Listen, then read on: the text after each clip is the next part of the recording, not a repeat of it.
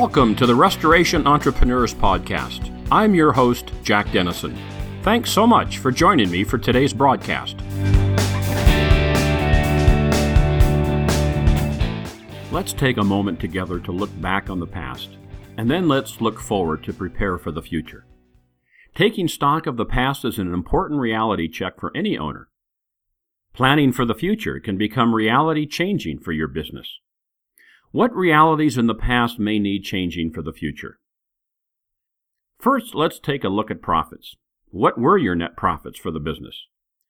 If they were less than 10%, you probably need to make some changes to increase this next year. Seek out wholesale material suppliers to increase your per-job profit. Become a managed account at Home Depot where you buy many of your material sundries to get better pricing.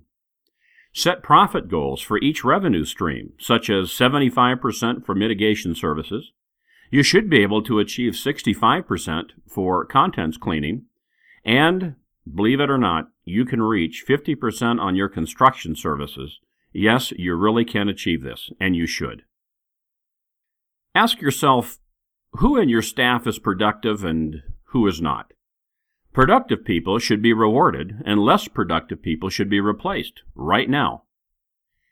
If you have concluded that someone is not carrying their weight and should be replaced, you should do it now. Researchers tell us that most owners are content to live with the devil you know, than go through the effort to find the right person for the job. Don't do this. Do the right thing and begin interviewing now, and when ready, make the change. Your business can't afford to have non-productive people causing you trouble and heartache and letting you down. Another part of your rearview mirror review is to ask, what positions don't you have but need to? Jim Collins, in his book, Good to Great, calls for having the right people and the right seats on the bus. Perhaps you've identified a seat on the bus that has remained unfilled.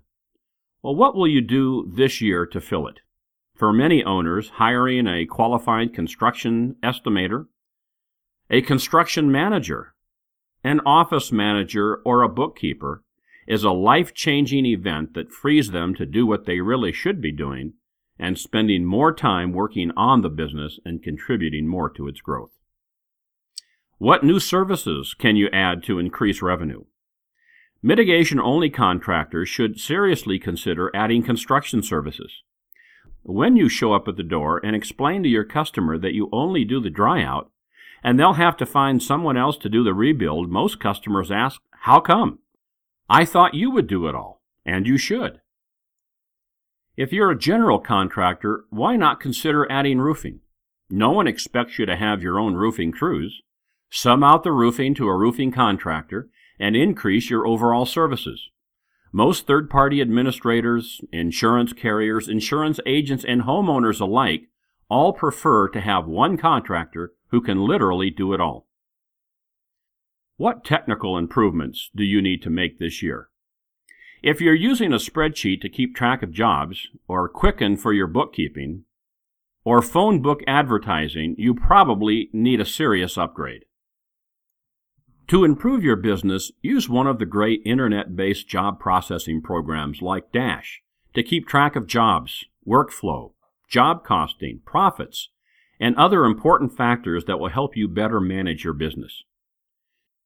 Use QuickBooks for your accounting software to provide you with invaluable reports needed to manage the company finances. If you're not using social media like Facebook to connect with potential local customers, this is probably the time to dive in.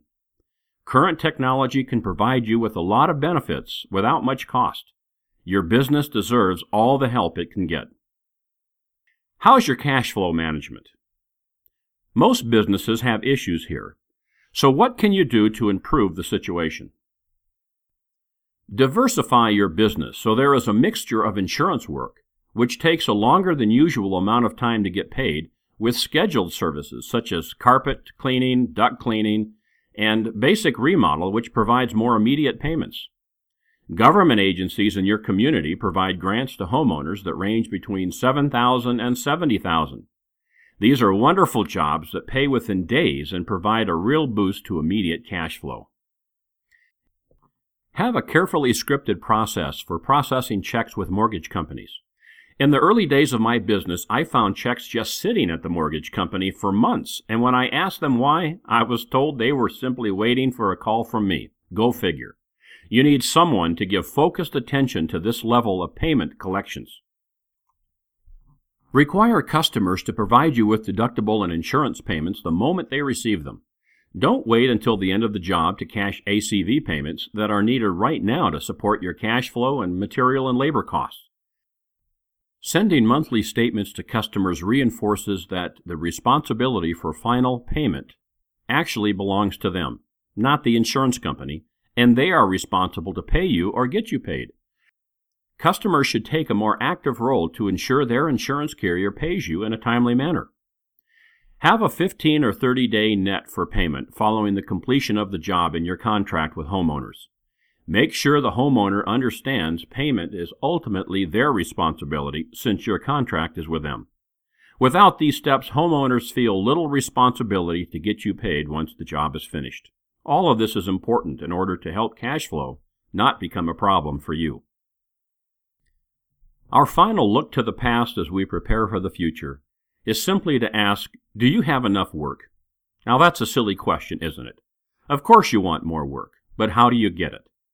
The 3-decade-long national trends that continue to propel the growth of many restoration companies are becoming full service, discovering the power of insurance programs, and abandoning lead generation sites for local referral sources.